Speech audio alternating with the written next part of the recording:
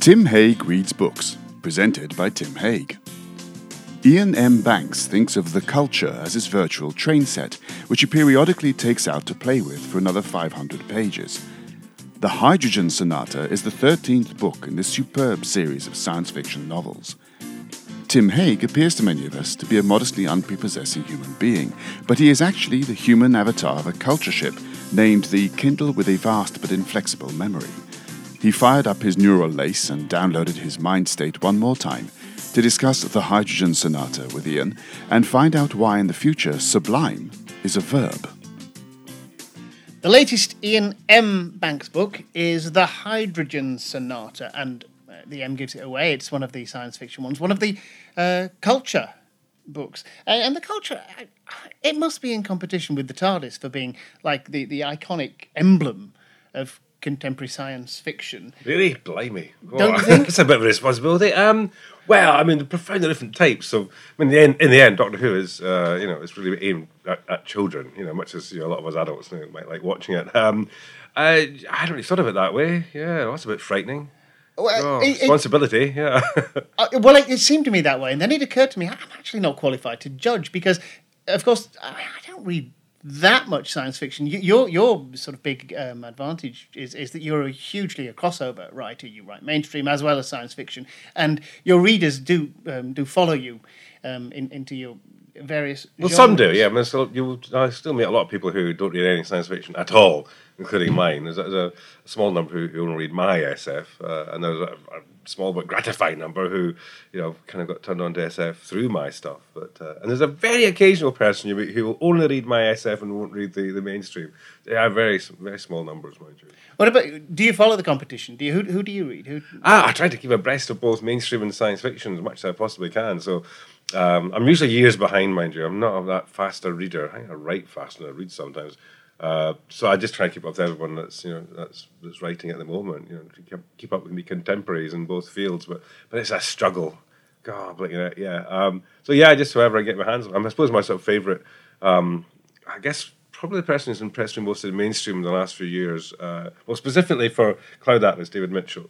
I think that's the thing I've enjoyed by far of his the most, and I love Alan Warner's stuff.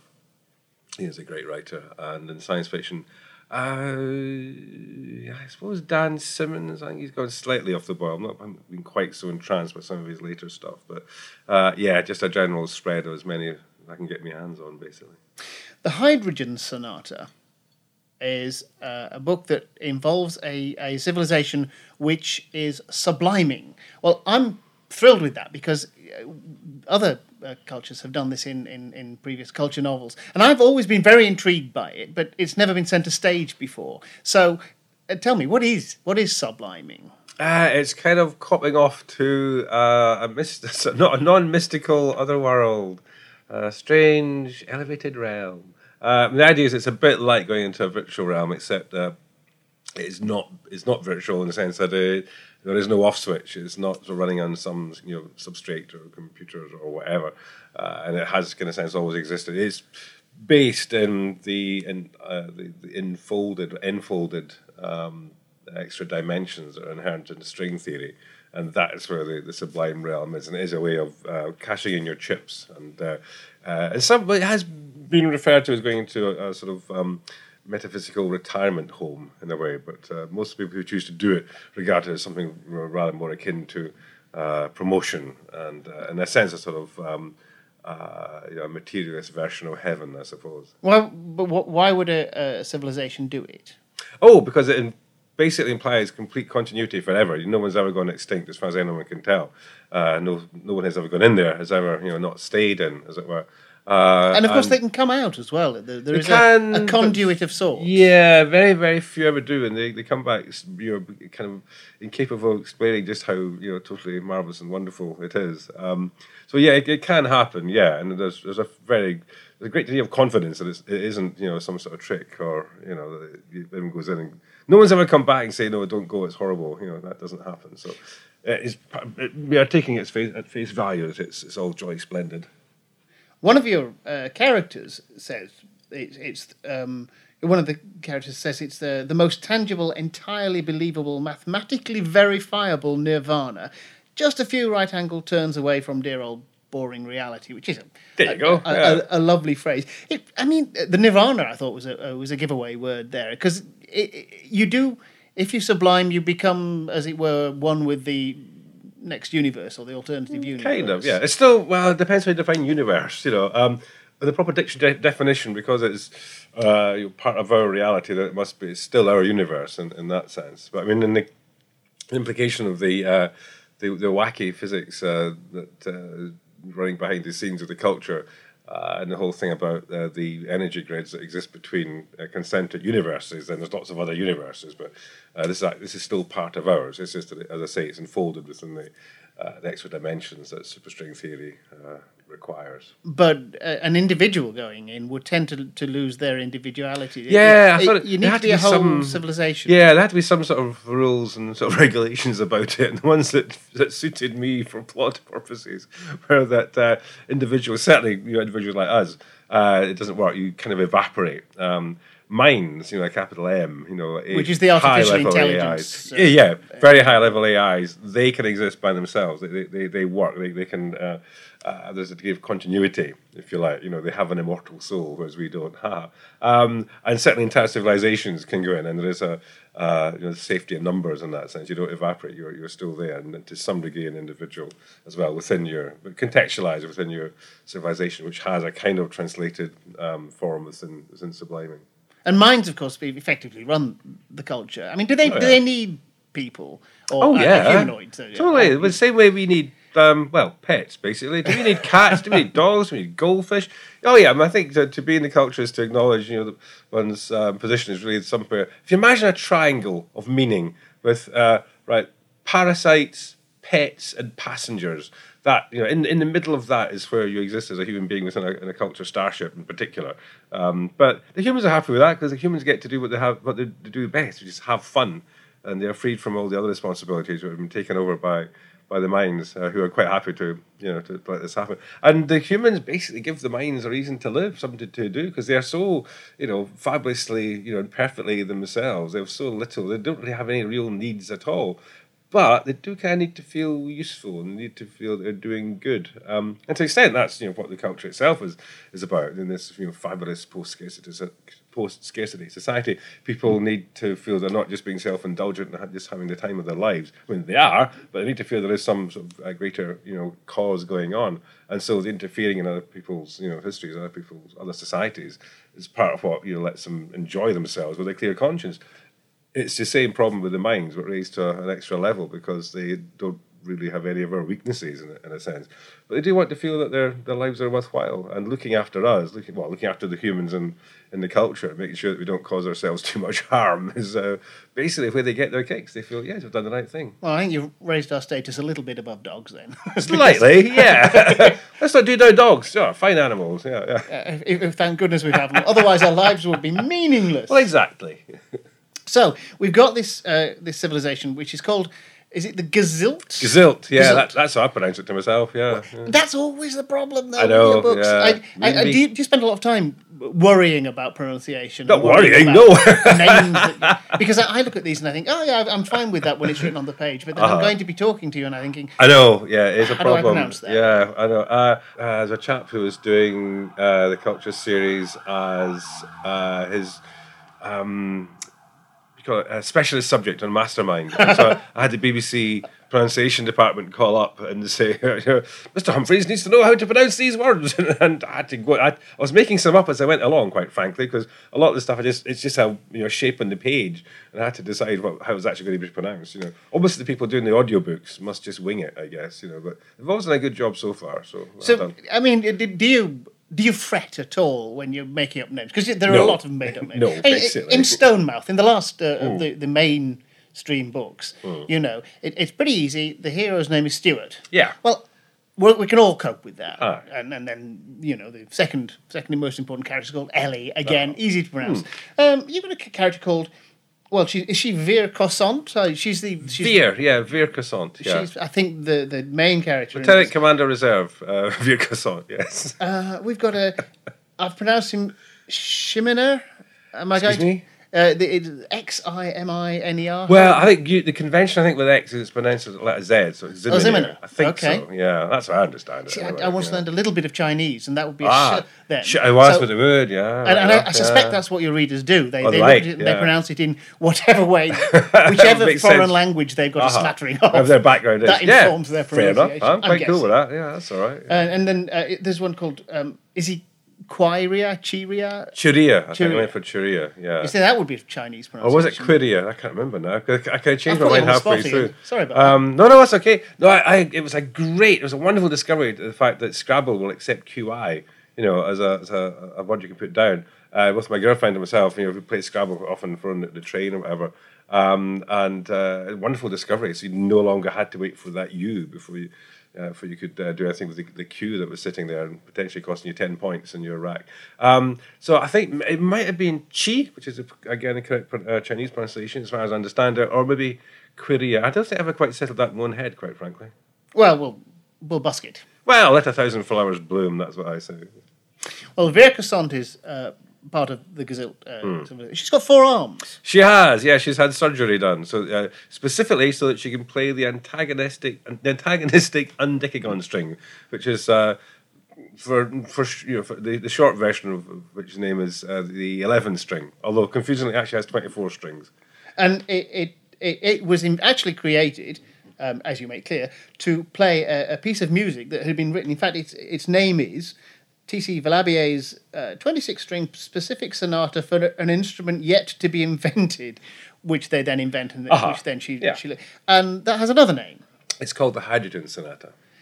Okay, the Hydrogen Sonata, impossible to play and not good to listen to. Rubbish, yeah, just terrible, ghastly atonal stuff. It looks brilliant on the page.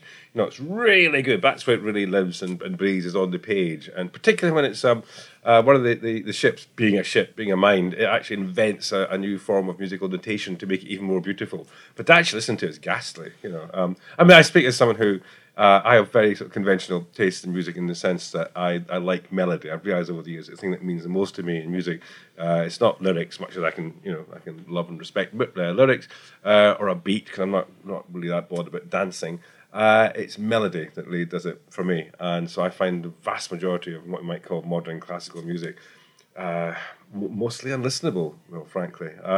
So that's me kind of putting my oar in there and saying this is you described what this it's piece. about. It starts off on a single sustained note, which is at the very top of the instrument. The idea is that it's then- meant to be part of an entire sort of suite or collection. So it's called the Hydrogen Sonata. So it's meant to represent hydrogen, which obviously only has 2 fundamental particles. So that's why it's got just one thing and then a second thing at the start. So it's like your nucleus and then your electron. And then the chord comes in, and then it gets very quickly much more complicated. And in theory, there would be about 100 of them. The Gazilt also are interesting because they have a holy book, which is unique in the universe because... Yeah, because it tells the truth demonstrably. It actually makes, in a sense, scientific, it makes assumptions, or it comes up with ideas that turn out to be true. It seems to, for example, presuppose the idea of four-dimensionality and hyperspace and stuff like that. It would appear that it really does come from beyond the normal kind. It hasn't just been made up by one of the locals. Although, in the same way as the Book of Mormon, it actually appears physically to the prophet who then becomes its first proponent, and it appears on slabs of slate or something. It's got a golden delivered by breastplate. meteorite, but it's in slate or whatever. I think, yeah. But that's the idea. Is it's the only holy book that kind of looks like it might be in some sense, pucker. It actually looks genuine. Because as science develops, it turns out to be true. Yeah, precisely. Yeah, no one could have known that at the time. Yeah. We've said this before, but you never miss a trick, do you? To have a go at these religious tropes and these conventions. Oh yeah, I think religion still needs a good kicking at every possible opportunity. My line in that hasn't hasn't mellowed in the least. Absolutely not. Well, there's still most people still believe in it. I'm in a tiny minority of people who just think it's all nonsense. That's where it is. That's where people want to live their lives. Most people do believe so. But I just think you can't let that go. You have to.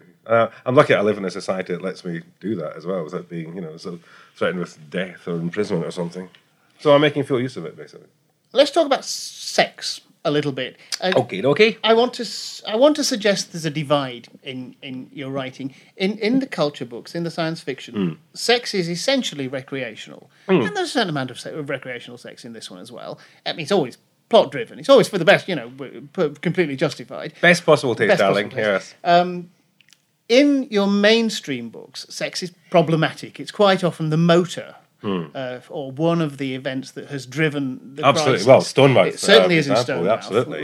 When Stuart misbehaves with Gel. Correct. Yeah. In the steep approach to Garberdale, there's a background crucial sex issue. Does that tell us something about your outlook? Do you look forward to a time when sex is purely recreational and doesn't create any problems for us? I think it'll always create problems for us. I think as long as we remain, demonstrably human, I think we're always going to get the various meanings of love mixed up. We said love, and we talked about the act of love. I think that as long as we are who we are, remotely like as we are at the moment, it will always cause us problems. But yeah, I think that you can probably look forward to in the future it being less problematic. But it still drives so much of what we do now, and that's basically just facing reality, I reckon. But I think in the future maybe we'll have got rid of some of our hang-ups, and it won't matter quite so much. We'll have more control over stuff. And I think once you can, as you can in the culture, once you can change sex, you can over a course of a year or whatever, you can become the other gender, that will make a big difference as well. I think most people have had experience of being the other lot, as it were. You'll be less inclined to sort of sexism, whatever. Well, so you might be a bit optimistic. Perhaps I am. Who But can say? what I think is consistent in your writing in both strands is that women know what they're doing. Women know where they're coming from in your books. Men can get. Can stray and get lost in themselves. On the whole, the women actually know who they are. I think so, yeah. I mean, it struck me long ago. I mean, I think even before the first culture book was actually published, that in many ways the ethos of the culture is female. It's more sort of female than male in a way. And that's one reason why. Or grown up, to use another. Yes, well, exactly. Mature, yeah. Not daft boys. So I think that's quite a deliberate thing, But I like women. I respect them. I think they're often much more sensible than, us chaps. And also, and to some degree, also, it's kind of trying to redress the balance of it. I mean, so much of our literature and our entertainment and art and so on is from a male perspective, especially sort of popular entertainment, I guess. And I can remember growing up watching stuff where it looked like no woman could ever run unless a man was holding her hand. And if they're running away from the bad guys, they twisted their ankle. They always tripped over, the tree root, whatever, and he had to go back to her and protect her and so on, blah blah. And then you had the Avengers. Annoyed me so. Now we're talking. And Diana Diana Rigg, who came and kicked ass for Steve. Absolutely, yeah. Which was fabulous, yeah. But that's just the one instance. There was far too little. There was so much other stuff that was just back to the same old sexist stereotypes. So there's an element of trying to redress the balance of it just by coming down hard on that end of the seesaw, as it were. Well, let's go back to Vera Cossant then a bit. One of the intriguing things about her is that she has a familiar. It presumably is an artificial. It's not it is organic. No. But what is it? It just looks like a scarf, and it's just it's a pet, it's a companion. It talks to her. Something you can talk to. Yeah. It's like a pet. Yeah, basically, yeah. It's a sort of an intelligent pet, a very intelligent pet. I guess smart, almost as smart as she is, and she's quite smart. But at the same time, there's no doubt about what the relationship is about. She's in charge, and the pet is slightly annoying. Yeah, so isn't as smart as her. It's a bit trite as well. You do like your artificial intelligences, though. You've got an android in this book who is convinced that it's all a simulation, and that what is happening and the perils that they're in is going to come to the end, and it'll turn off. It'll get rebooted. It's a terrifying thought. I know. Yeah, that's an idea I had lying around for a while. Just thought it'd be a nice place to employ it in this book. I just like that sort of perspective. I mean, it's kind of the way the machines think anyway. If you can get rebooted, no matter what happens to you, you're effectively immortal because you've got backups, and you kind of But don't care that's anyway, true for the people as well. That some, yeah. I mean, they- not for Vera, for example. not for her but, because she yeah. doesn't have the neural substrate, Yeah, doesn't have the neural lace. that, Yeah. that would allow her mind state to be read. Yeah, but right. the other ones who do, and the important ones, can be backed up, which is Absolutely. Yeah. also quite chilling thought. Well, yeah, and because in the end you still die. You know, there might be another you comes along, but you effectively do still die. But I mean, arguably that's a problem in Star Trek as well. You know, the transporter, we say get destroyed and then recreated. You know, This character Chi-Rhea, though, he's been living for like 10,000 years. He's fantastic. He's achieved this trick of not dying. absolutely, yes. And he has a philosophy. Life has no meaning or its own meaning. And as he gets older, he says he watches people be cruel and malevolent, and he says the compassionate in that circumstance will commit suicide as they watch what they're prone will do to each to other. that. Yeah, And the slightly unkind, among whom he counts himself, yes. will just take an interest in the new ways that people find to torment each other. Is that your outlook? I think it is becoming so. Yeah, as I've got older, you know, and you see the fresh generations being as stupid, you know, as earlier ones. Yeah, there's a bit of that. I think there's obviously it's a huge exaggeration. You know, I'm not even 60 yet, whereas he is like nearly 10,000. So you see it a bit more. Yeah, but I think there's an element of that certainly. Yeah, and you get used to people, you know, not understanding history, not getting history, not studying history. I think if you just live your life from first principles, then you will be inclined to make the same mistakes as earlier generations. Even you might despise them for what they've done, or at least there's that attitude that the young always have. Thank goodness in a way of, well, look at the state of this world. What were you thinking? To the elders and supposedly better. The answers generally weren't actually thinking very much exactly. And so they get to it and they sort of spit in the palms and rub the sleeves and get stuck into it. And you need that youthful enthusiasm. You absolutely have to have that. Otherwise, there's probably no progress at all. But at the same time, eventually, people do often get a bit, jaundiced about the whole thing, and you realise that, well, actually, they set out with exactly the previous generation set out with the same, sort of idealism and determination to make the world anew, and you're sort of part of a continuous, sort of rolling boil. As old as he is, though, Chi-Rhea also he can park his memories in various bits of his body and have them removed, so he doesn't have to remember. Yeah, them. in case they're risky. In case they're troublesome. Yes, which he does. And then that's a very large part of the book is the search for deliberately emplaced and removed memories. Yeah. In pretty much all of your science fiction books, there'll be at least one, usually several, images that just stay with the reader forever. I mean, in the Player of Games, that planet on which there's a sort of rolling the fire planet, the fire planet that's going round and round the planet like once a year or something. I can't forget. And in Consider Phoebus, there was like a 2-kilometre high train at one point out of control. I mean, do you look for something? Do you think, this will get them going? The Girdle City in this book, in the Hydrogen Sonata, is a city that's been built by another civilization, not the Gazille, but they've taken it over.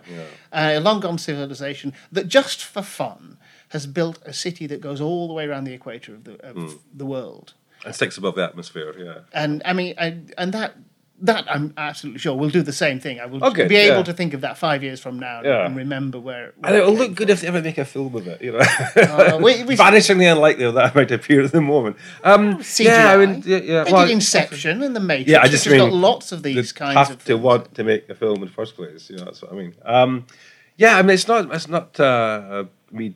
It's much more enthusiastic than that. It's just me trying to think of stuff that will impress me. I'm not sure. Try think what will impress my readers. I love it. Yeah, and it's one of the great benefits of writing science fiction is that you can just do anything of any size, and because you're doing it in prose rather than actually with CGI or anything that might cost money, to produce images thereof.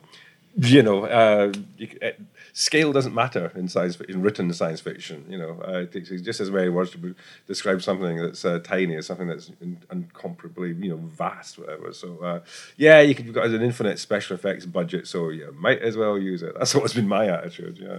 Well, there are bound to be bits and pieces that I've sort of lost track of in the previous books as well. Have you ever thought about doing a Silmarillion of the culture?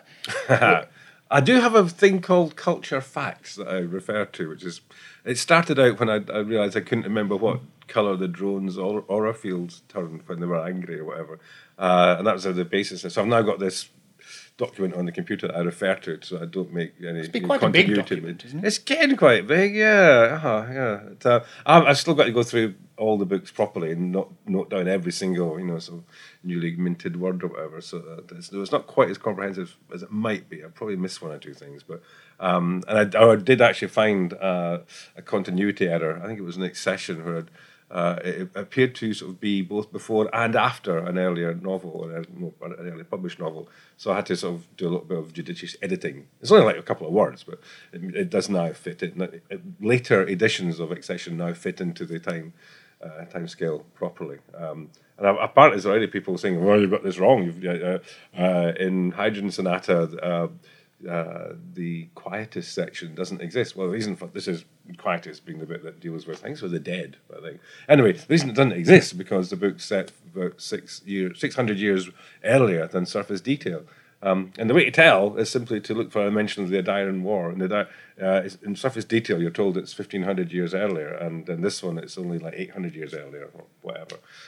So that tells you that this actually takes place before the last one, as it were. Wow. Well, if you're not doing it, somebody else is doing a Silmarillion. Probably, yeah. Somebody somewhere is keeping track. So I guess you really need to. Yeah, well, I do. I say, particularly as the series goes on, I do have to. Because you do attract the kinds of fans who will know and will. Yeah, I bet they come up to you in signings with a sort of wild eye and say, Iain, is it not true that? And well, not so far. Which, I mean, either they don't care. Or I've just got it so devastatingly correct every single time. There's no mistakes to notice. I doubt that, mind you. Have those fans picked up on ebooks significantly? I was thinking, science fiction, he'll be selling more in ebooks than he is in hardback. But then I wondered about that. I can imagine all those people wanting it in their hand. I suppose. I don't know. I never look at the figures, to be honest. So I take a very sort of patrician. What you would want, because the cover is beautiful. Oh, it is. You need a Kindle cover tactile as well, with the Hydrogen Sonata image on it, so you can put it on your Kindle while you're reading, or you're. You also want some sort of form of touchscreen, so someone can give you the Kindle, and you can actually, you can do a signature on it, so that when you open up the book subsequently, it will have a dedication to the individual and your name there on. At the moment, I've signed a few Kindles in my time, but you have to use one of these silver or gold pens and do it on the back. And I asked, should I leave room for other writers? No, just you, Iain. Please. I'll be right. Coming back for the next one. Try to get out my dental drill and it's $1 million incise idea. it onto the screen. That'd be even better. Well, the new book is The Hydrogen Sonata. It's £20. Iain M. Banks. Thank you very much. Suppose, my pleasure. That was Tim Haig Reads Books. Tim Haig Reads Books is a Green Shoot production. You can find out more at www.green-shoot.com, and Tim can be contacted on tim@green-shoot.com.